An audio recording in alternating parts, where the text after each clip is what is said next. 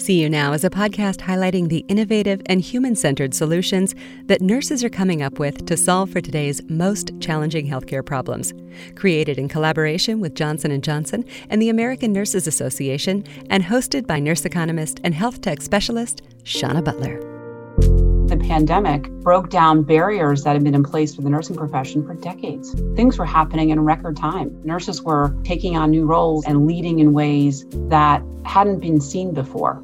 So many reports get published every year. We could not deliver a report to the field that was tone deaf, that nobody would be paying attention to anyway. We need to make sure that this is something that's a living, breathing document. We want people to shift their perception. We didn't want that report to sit on a shelf. If we're really out here supporting nurses, we have to take the time to understand and learn from this pandemic. Part of making the research actionable is going through a fairly specific process of rehearsing the future. It should be ideas that people can tap into and say, hey, this applies to what I'm doing in my part of the healthcare system. How do I give this a go and give it a test and learn? Welcome to See You Now. I'm Shauna Butler. COVID-19 precipitated an avalanche of calamity, one that includes care delivery crises, organizational crises, supply chain crises, and workforce crises. And whenever there's a crisis, you can count on a slew of reports to follow. And for good reason. It's how we chronicle and inventory, understand, evaluate, and explain, make sense and find meaning, honor and learn, and move through and ahead from any cataclysmic event. And in doing so, in hopes that mistakes are not repeated and successes are built upon. While COVID-19 has been an instigator of calamity and uncertainty, it's also been an unmatched driver of warp speed healthcare transformation, one that in breathtaking and countless ways saw nurses fuel and lead this transformation sprint. It's critical that the momentum and gains of nurse-led transformation not be lost, and that the data, experience, and learnings be recorded, analyzed, and brought to life in the form of well-researched and authoritatively written reports. And so, in this first in a series of episodes, we're centering on one such report, Accelerating Nursing and Transforming Healthcare, released in July of 2021. Along the way, we'll introduce you to other reports of significance to nursing, technology, innovation, and health equity. So listen in as we go behind the scenes on a reporting adventure to discover the intriguing backstory and fine details of how reports, their evidence and recommendations can be the power data tools for building the preferred future of nursing.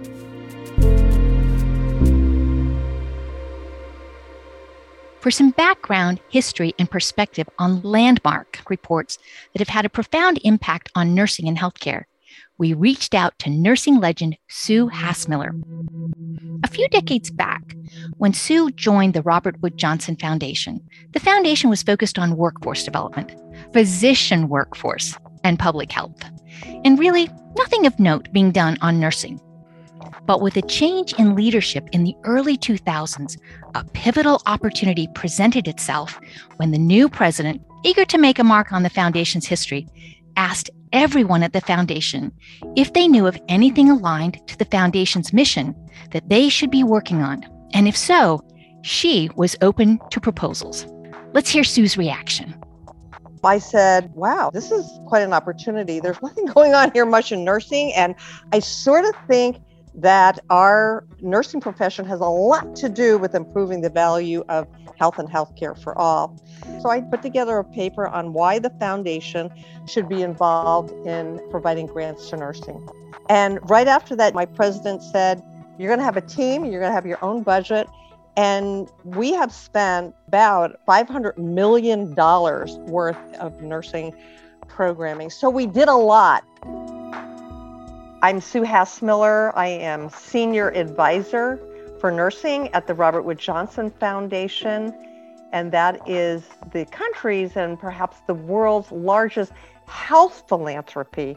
I'm also the director of the Future of Nursing Campaign for Action, and for these past 3 years, I have served as a senior scholar in residence at the National Academy of Medicine and advisor to the president there on nursing. The work Sue was leading at the Robert Wood Johnson Foundation was finding recognition beyond the foundation. Impressed by the success of their investment in nursing programs, the board of directors were in search of high-caliber validation of the benefit of the foundation's investment in nursing. And after a while, Governor Tom Kean of the 9/11 Commission, he said, we need a commission on the future of nursing.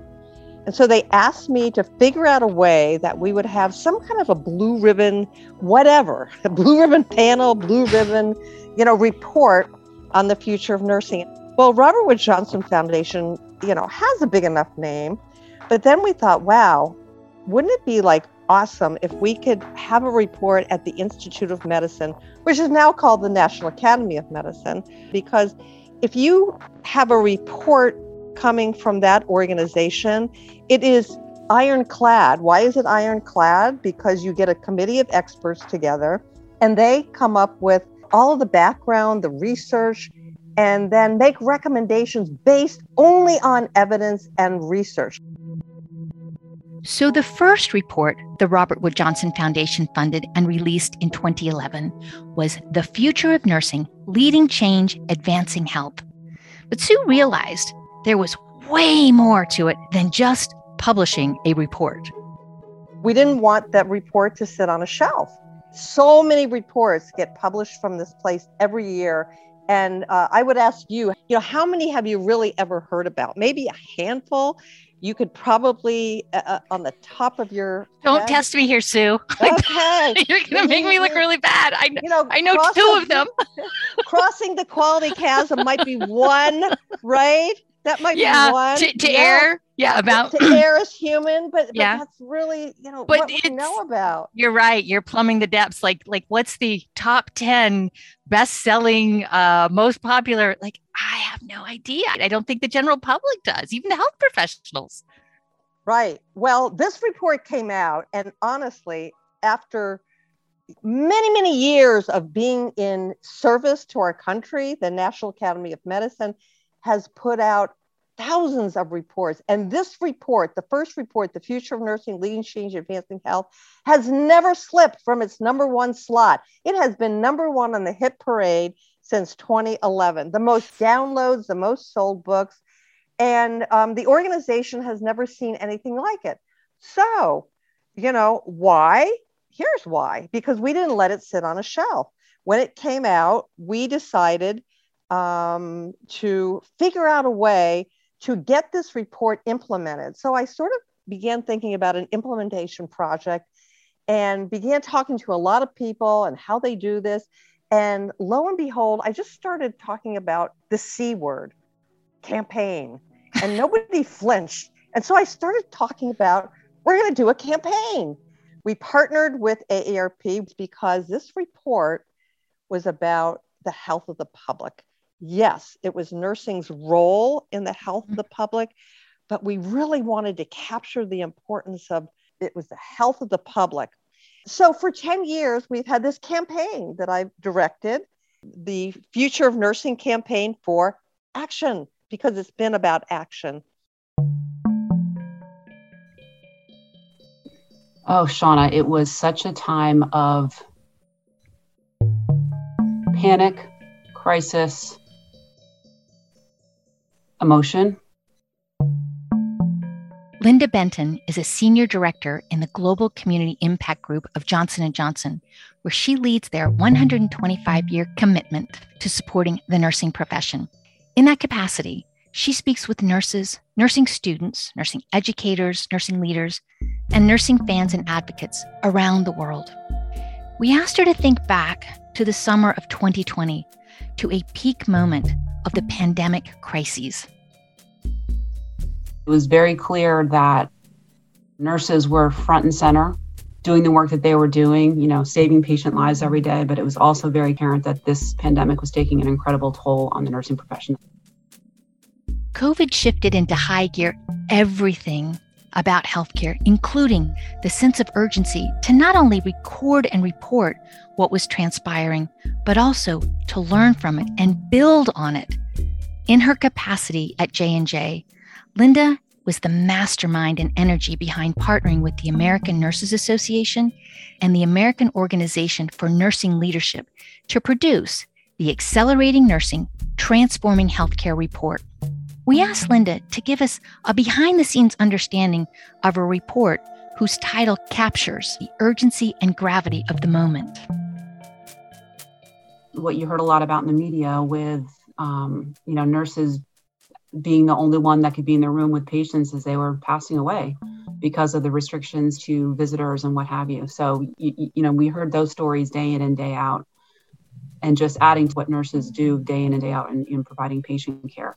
And at the same time, you'd hear when those patients were able to come off the vent and eventually be discharged, how the nurses were gathering in hospitals and playing Here Comes the Sun and rejoicing together that they were able to save someone. So it was constantly, for me, it was like this up and down in relation to the highs and the lows. And on any given day, no matter where these nurses were, they had to be prepared to be able to deal with that.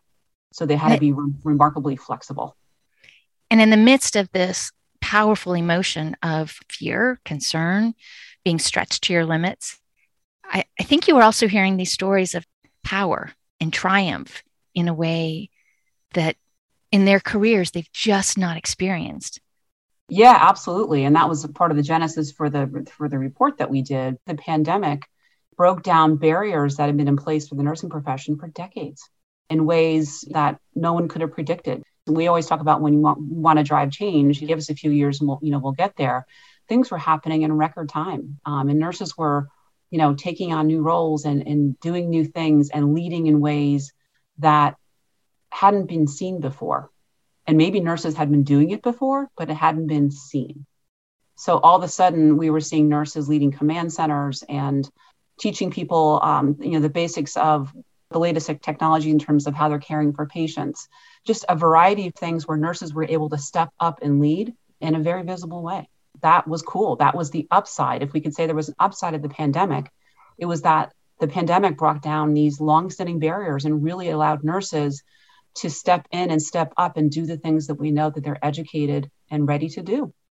And I think from my perspective, with Johnson & Johnson having supported the nursing profession like we have for literally now 125 years, I felt an incredible sense of responsibility that we needed to really step in and understand really what was going on. Because as an organization that really, really values the input and the impact of nurses on a daily basis, I needed to understand what was happening and how was the nursing workforce being impacted amidst this global pandemic of which we've never seen anything like this before.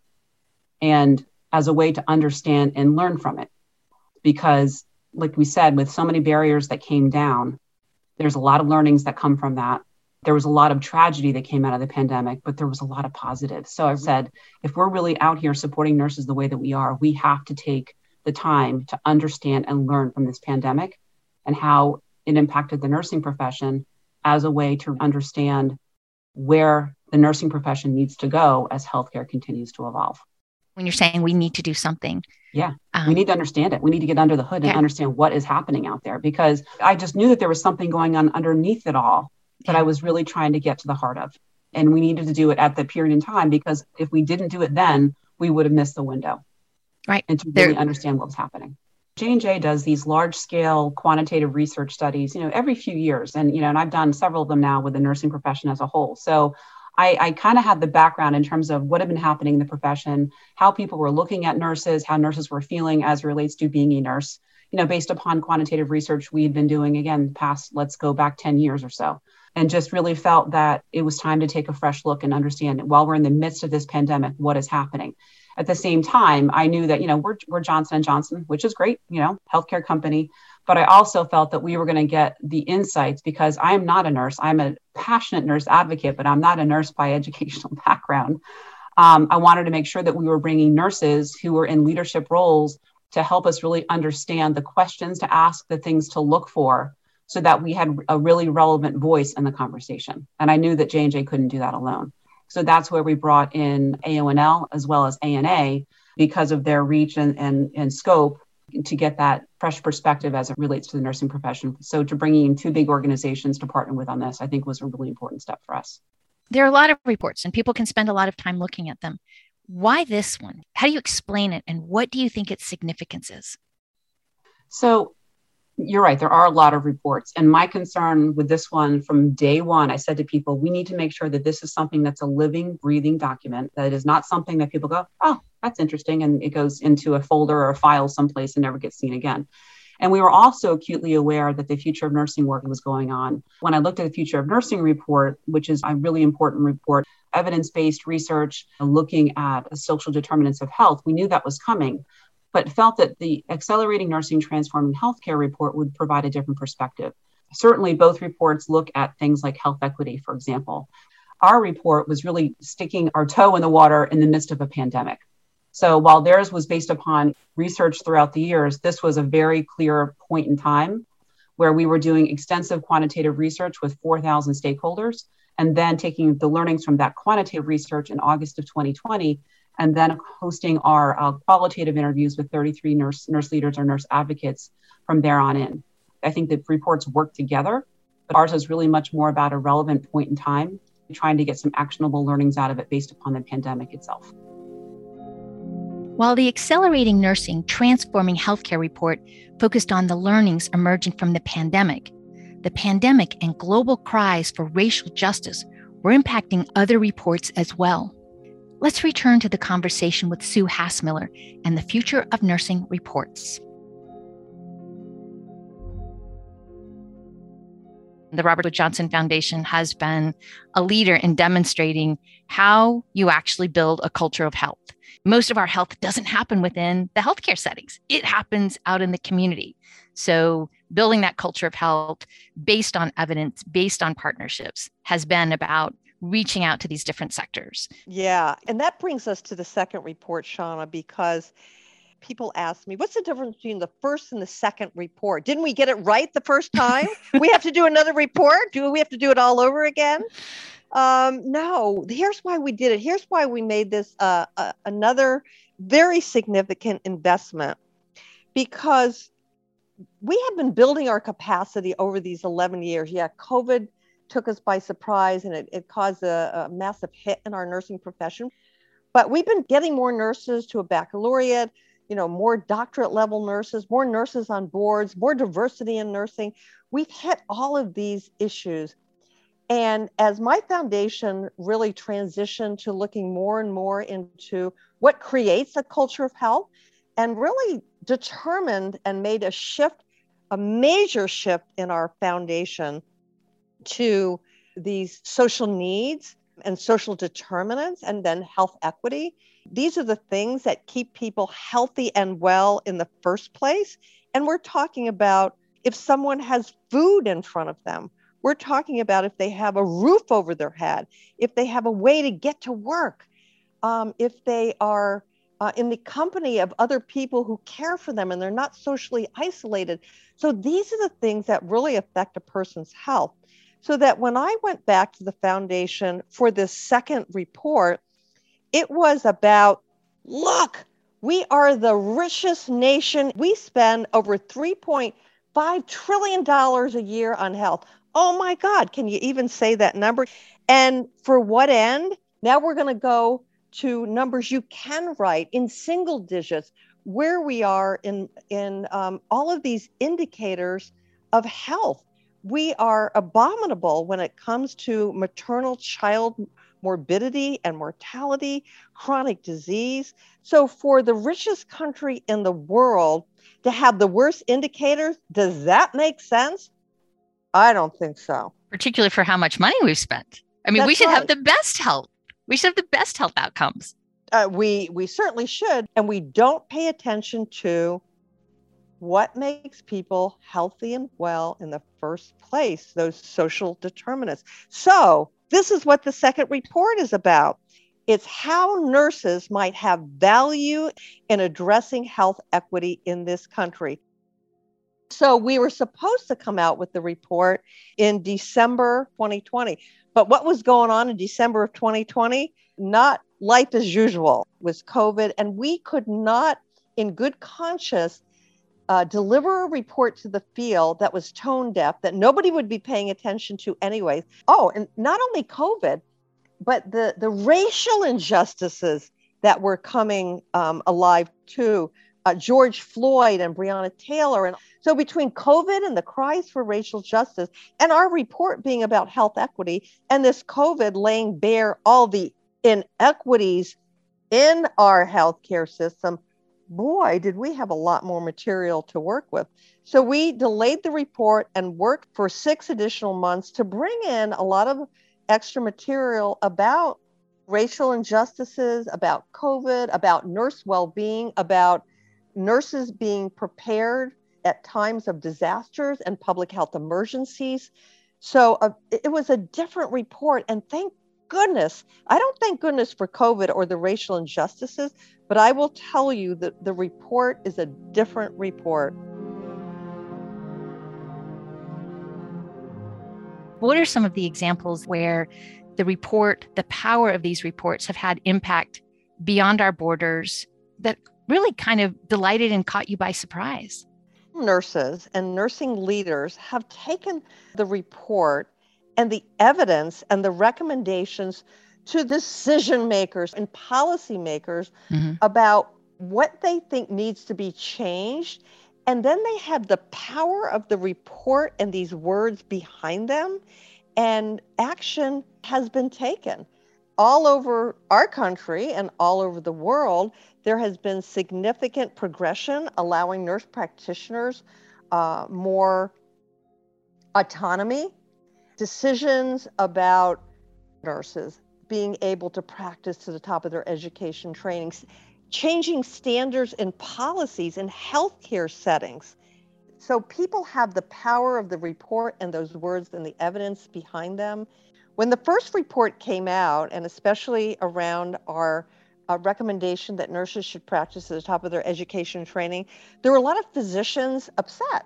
They went to the Institute of Medicine president and said, they want this undone. Well, you can't undo the evidence and you can't undo recommendations. That's not the way the process works. You talked about how these reports are put together. You see the word consensus, but that lacks a lot of the energy that goes around consensus. Consensus is a lot of hard work. We kind of gloss over how hard these conversations can be and the amount of discussion and debate that goes on to get to a place where this is something that we can all agree on. This is something that we can state as our institutional, organizational position. When you say this is a consensus report, that's a hard thing to get to. Yeah, this is a very interesting question. The material in this report was so difficult, very different than the material in the first report. The first report, there was a lot more agreement about nurses moving forward to a baccalaureate degree, nurses on boards. When you get into material where you had to really talk about racism and 400 years of slavery and how we got here, if you just think about the diversity of committee members we had to bring together, and that's the key. You don't want everybody thinking the same way, politically and sociologically and culturally. And then you lay on top of that the fact that we had to come up with the recommendations that are consensus-based. What does that mean? It means that everybody really had to sign off on the recommendations based on the research we had. People in the public, when they see the report, they may see that we've fallen short. You didn't recommend this and you didn't go far enough on that. Well, you got to understand, again, that it can only be based on research and evidence, and we may not have had enough research and evidence for a particular recommendation, and everybody had to agree on it. So if you put all those things in the mixer, what comes out is you had to keep pressing the reset button and the reset button and trying to talk to people and seeing how we can come up with something. When I'm reading through the Future of Nursing report, the 2020-2030, it does feel that it is speaking to not only the moment, but what is next and what we're called upon to do and what we're capable of doing. And I think the part that really set the tone for me is the dedication in the report. And I wanted to read part of that. This report is dedicated to the nurses around the world who paid the ultimate price of caring for people during the COVID-19 crisis of 2020 and 21. Hundreds lost their lives and many thousands became sick themselves. And those who escaped the physical symptoms of the illness did not necessarily escape the physical and mental toll of working long hours in grueling circumstances, sometimes without proper personal protective equipment. Their dedication and persistence in the face of adversity saved countless lives. For them, we look to the future of nursing to help ensure that what happened to the nursing profession this year and those in their care, especially the disadvantaged and people of color, becomes an event of the past. This dedication for me, there was so much honesty and weight and urgency. And when I read that, it really created a framing and a much, much deeper meaning. It gave me this purpose in making sure that when I absorbed this material and I looked at the stories and I read these powerful recommendations, it certainly gives me a much greater conviction for implementing the recommendations. This seems rare, but I'm curious, how does it make you feel? Well, if this were on video right now, the audience would see me crying.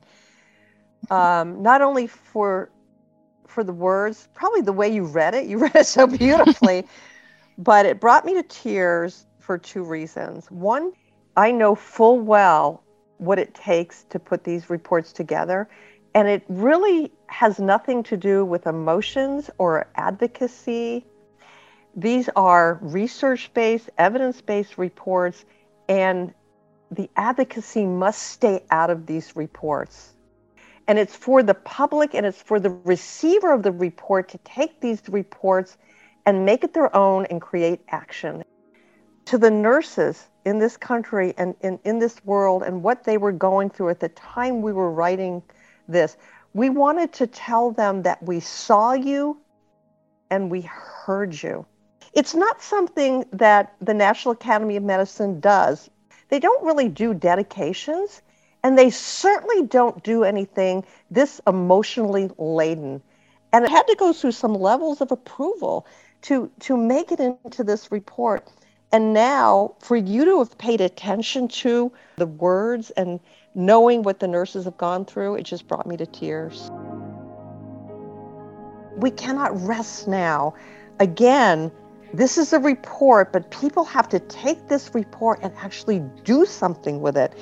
And that's really what the call to action is now. Speaking of converting recommendations into action, let's get back to our conversation with Linda Benton and the Accelerating Nursing Transforming Healthcare report.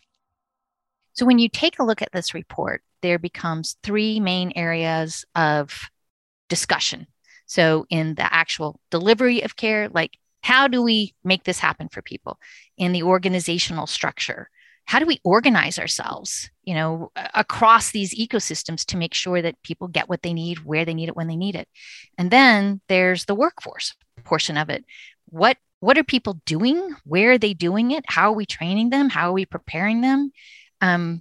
It ended up with these three areas, but did it start out that way? I mean, how did all that structure come into being? No, we didn't have that structure. We knew that we were fielding the quantitative research. We didn't know what was going to come out of that. And we really wanted to see the quantitative findings, share that with some, shall we say, nursing and nurse advocate friends and family to get their perspective on it. And then that was going to help us really delineate the path forward, because it can be overwhelming. If you look at the quantitative research, there's a lot of data there, but we needed to give it some structure. We knew we couldn't boil the ocean. So ultimately, when our three organizations put our heads together, again, with the input of our friends and family in the nursing world, that's how we arrived at those three different topics of care delivery, organizational structure, and workforce of the future. And some of the things that we learned, Shauna, they play in all three of the papers. So it's definitely, they're all interconnected, but that was the best way that we could figure out how to divide up the content and the interviews to really bring the papers to life.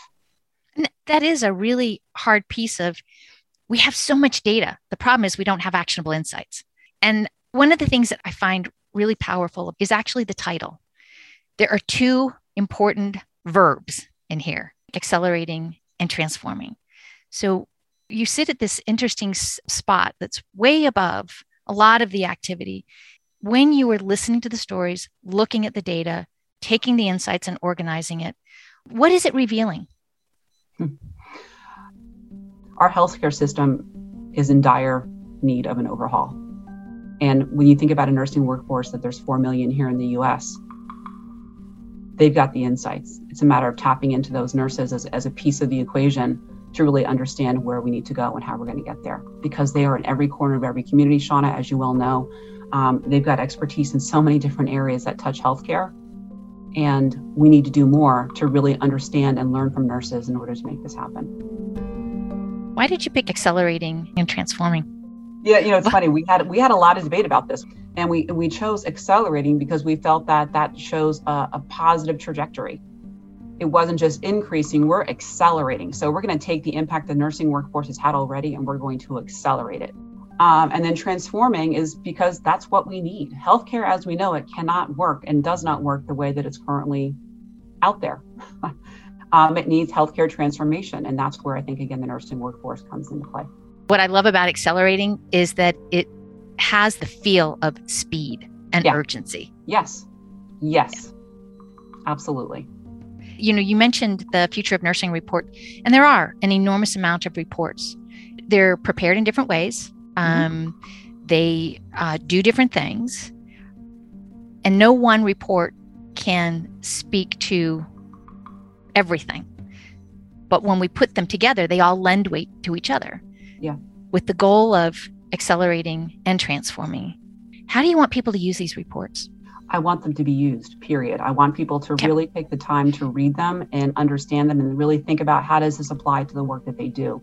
That was I was on the Future of Nursing calls, and that was one of the requests that I heard come in, day in and day out on these calls, is people were saying, okay, so what's the roadmap? Like, how do I get started? What can I do? Make it something that I can actually wrap my arms around and do something.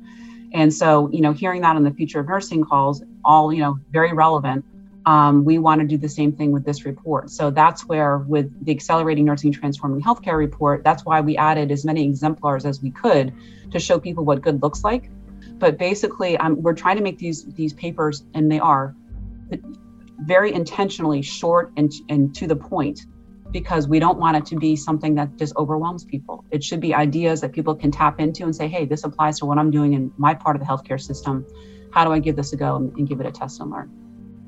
How would you recommend folks in the technology community specifically? Because we've leaned a lot on technology, data, and regulatory. How would you recommend that they listen to and interact with these reports and the people who are behind them? I think there's a role for everyone. And when it comes to tech, what we found time and time again, and I continue to hear it even today, is that these things are developed with the best of intentions. But these pieces of equipment are developed without nursing's input. And if nurses are one of the key stakeholders that's going to be using it in patient care, they should be getting the voice of the customer very early in the process and throughout. That's how you really build technology that's going to be utilized in the proper way with the nursing workforce. This moment in time, you get to hear a lot of different conversations. And if you had a wand and 3 wishes, what would they be? I want to bring this information to people outside of what I call the nursing bubble, because to your point, if we're going to drive real change here, we've got to get more people in on this to take a look at this data and think about how we can bring it to life. Whenever I'm talking to people and we're talking to a group of nurses, always encouraging people to extend themselves beyond their comfort zone when talking to other nurses, take it to other people, other committees, other leaders outside of the nursing workforce and the space to see what can be done with it. I just believe more than ever, Shauna, having done this work, that where we are with healthcare today doesn't have to be this way. And if we can just take some of the simple steps that are outlined in this report, we're going to start to move things in a different direction. And that's with nurses helping to lead the way.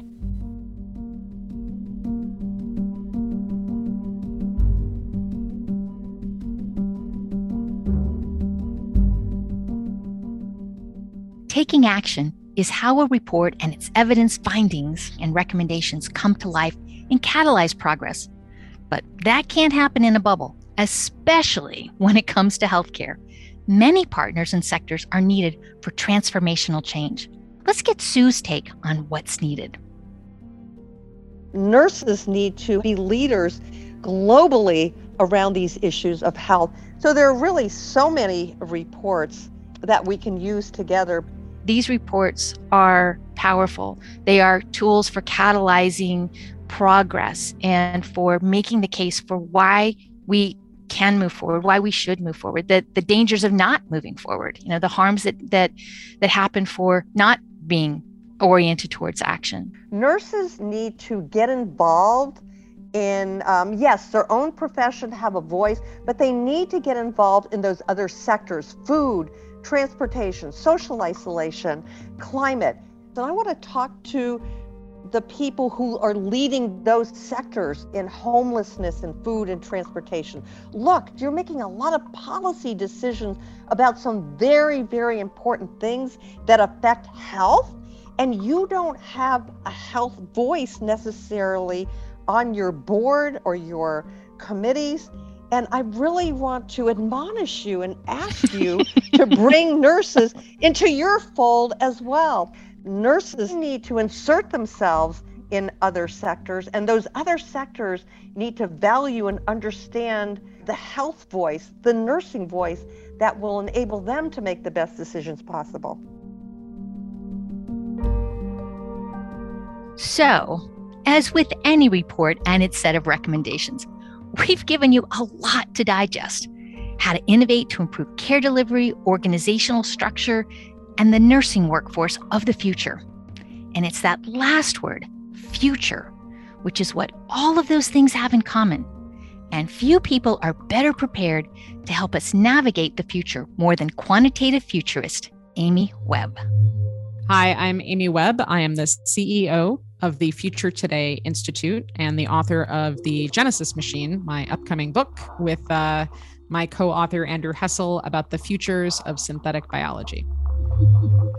So I founded the Future Today Institute, 16 years ago. The Future Today Institute publishes an annual emerging tech and science trends report. And our purpose is to help companies deal with volatility, uncertainty, ambiguity, and complexity, all of which are orders of magnitude more challenging than in the past. And the way that we do this is actually not by making predictions, but by making sure that organizations are prepared.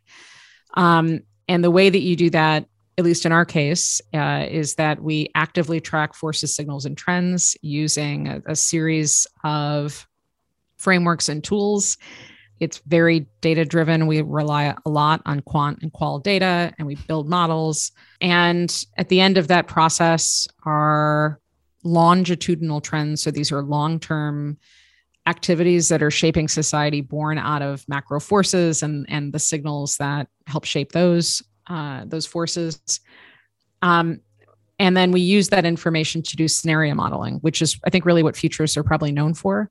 Mm-hmm. Everybody who is trained in this discipline uses some version of a similar methodology. And when we do the job well, we have significantly reduced uncertainty so that our clients can make the bold decisions that are typically pretty big bets and they take big risks. But I think the important key takeaway here is being a futurist is about reducing uncertainty and managing through complexity. It is very much not about making predictions. And our firm primarily focuses on technology and science as our core fundamentals. We work intentionally across different industries. So as this relates to you, we are looking at tech and science trends, but relating them back to the future of patient care, patient experience, academia, everything having to do with health, as we do with every other industry. We produce an annual report. We make it available for free. And it's my understanding that this report has now kind of become industry standard in a lot of other places. So 2022 will be the 15th edition of this report. And it continues to grow in part because we're also covering a few more areas than we used to. But because every time there's a major change of some kind, it resets the game board and we wind up with so many new things that are happening. So the trend report got so big that we could no longer print it. Have you actually seen it in print? I have. I was just going to ask you to again give that description, because the last one I saw was 800 pages. It's well, it's actually 13 books. This is what it now looks like. I realize everybody who's listening can't see this. It's a series of volumes that I can barely hold in one of my hands. So it's now 13 books. Next year, I think it's 14 or 15 because we added some sections. We're very upfront. You're not supposed to read this in one sitting. It would be horrible. And it's also somewhat outdated the moment that you get it. So this is not meant to be the end of your work. And I think that's where so many people get research wrong. A trend report is a snapshot in time, but this report we give away because we want people to shift their perception as they're thinking about the future. And part of that means taking in much more signal data than you normally would. So if you're looking at the futures of nursing, healthcare, equity related to health, I also want you to be looking at the future of things like artificial intelligence and synthetic biology and home automation and synthetic media. These are things that are adjacently related, but have some impact on what that future looks like. And what's useful is that we group it by the technology. So it's like 5G, 6G, computer networking, telecommunications, robotics, supply chain. We don't do like, here's the future of healthcare. Instead, it's like, here's the future of all these different things. We want you to think more expansively. That's the point of this. And next year, it will be the 15th edition. And the theme is reperception, which is a core aspect of what we do professionally. So when you hear futurists talk about reperception, which is a core way of doing work, it's taking something that you're already familiar with and seeing it in a new light. So you can't have the same expectations that you did pre or during COVID. Things are different. So how can we reperceive now the world in front of us and use these trends to do that? When you're talking about trends and signals, what are those two things? Right. So we use our sort of wheel of disruption. So imagine a set of concentric circles. On the very outer ring are what we call the 11 macro sources of disruption. These are areas from which most change comes. However, there's no one person in control or one company or one country. And these tend to be primary sources of change. So we're looking at things like, economic data. We're looking at things happening with geopolitics, infrastructure moves, things like that. And in these areas, usually there is ample, hard, quantitative data that we can look at. So it tends to be sort of primary source change. So we start there. We usually are looking at like, what's the future of X as we're doing this, right? And then we're looking for signals. So what's different? What's changing? And if we're looking at what's the future of healthcare, we would be forcing ourselves to think about healthcare through the lens of, let's say, the environment or infrastructure or something else. And then we also look at science. What that reveals are weak and strong signals. So weak signals are things like increase in pre-pub mentions of something on pre-pub servers, academic servers. We're looking at minor changes, developments that are still going to take some time to mature, things like that. Strong signals are influxes of capital or big R&D developments or just like an obvious warning sign.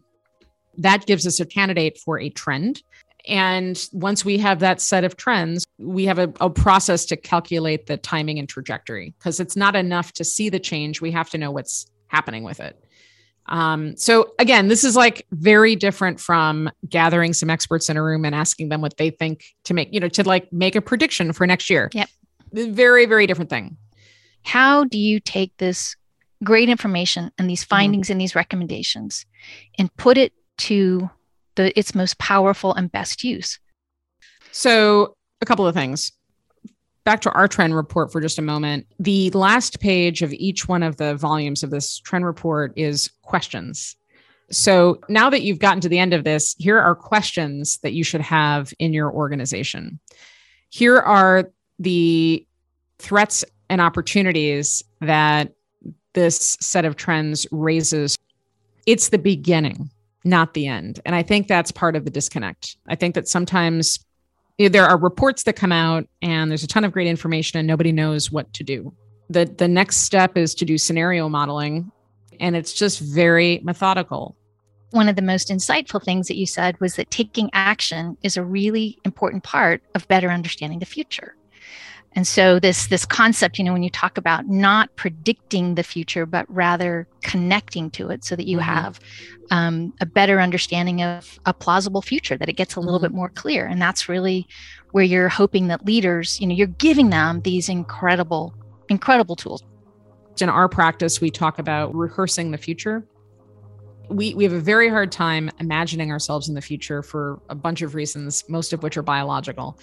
But we do have practice doing it. My colleague, Melanie Subin, who's our head of consulting, has a great description of this. And she would say, if you've ever gone on vacation, you have rehearsed the future. You imagine yourself from the moment that you've decided you're going to go. You imagine what the weather is going to be like, what you're going to do when you get there, activities, what are you going to wear, how are you going to pack, right? You're doing all of these things in service of this vacation. And sometimes it's hard and sometimes it's like mechanical. Sometimes it's fun. It's a daydream. We don't use that ability, that skill, when we're thinking about the future of our professions, our organizations, our industries. So you have to do that with intention and usually a guide. So part of making the research tangible and actionable is going through a fairly specific process of rehearsing the future. If you don't do that, then it's going to be a report that sits around and attracts dust. Are there any trends that we're not paying attention to that are obvious that we should? I mean, yeah, there's a bunch. There's a lot happening, obviously, with the climate emergency that deserves more critical attention beyond the usual suspects. There's a lot happening in the world of crypto, which is, I think, important for the medical profession to take some interest in, because there's some implications there for pharmaceuticals and tracking and patient records and things like that. Obviously, artificial intelligence. I mean, there's a lot.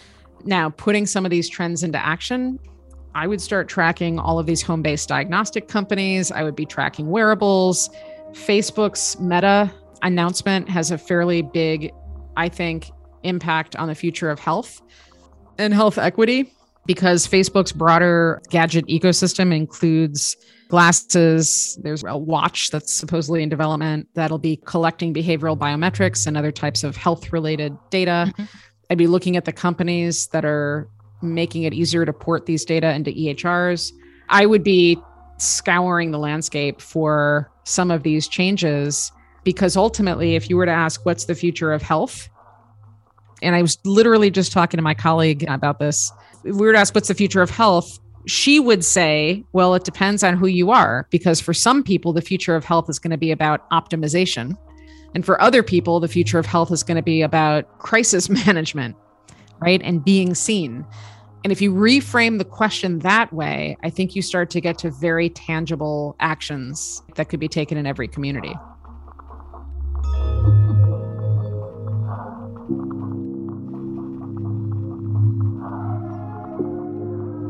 Amy Webb is a quantitative futurist and the founder and CEO of the Future Today Institute.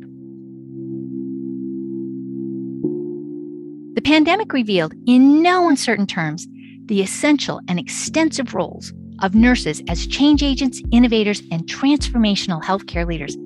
And we have the data to back that up. The Accelerating Nursing, Transforming Healthcare report was inspired equally by the pandemic's tidal wave of anguish and innovation. The stories and data, evidence and exemplars in this report are meant to capture and build on the pandemic-induced change that benefited patients, nurses, and health systems. And as Linda describes, getting under the hood to really get into the heart of the change and doing so in the midst of the crisis was a window of opportunity not to be missed if we were to preserve and accelerate the momentum and transformation, even while we were still dealing with the challenges of this pandemic. As Amy shares, absorbing the data and research of a report is just the beginning. We need to shift our perceptions as we think about and rehearse the future. And as Sue, Linda, and Amy each emphatically state, These reports and their recommendations are meant to be the action figures in your practice and career. So lean into the rigor, marvel at the elegance of their design, delight in the wealth of data, expertise, and resources behind their creation, and let their collective weight, power, and magic be the catalyst for reducing risk, managing complexity, and making your case for transformation toward our preferred futures. Coming up in the next episodes, we'll share stories that animate transformations in care delivery, organizational structures, and the workforce of the future, the 3 chapters of the Advancing Nursing, Transforming Healthcare report. Special thanks to our episode guests and report mavens, nursing legend Sue Hassmiller from the Robert Wood Johnson Foundation, nursing champion and advocate Linda Benton from Johnson & Johnson, and quantitative futurist, author, and CEO Amy Webb of the Future Today Institute. Each of them believers in the power and magic of obsessively researched, evidence-based, engagingly presented reports in bringing great things to life. For See You Now, I'm Shauna Butler. Thanks for listening. Johnson & Johnson is proud to power up nurse-led innovation that is transforming health outcomes through skill building, leadership development, and more. The American Nurses Association ignites and celebrates nurse-led innovation to redefine quality nursing and advance healthcare for all. Learn more at seeyounowpodcast.com.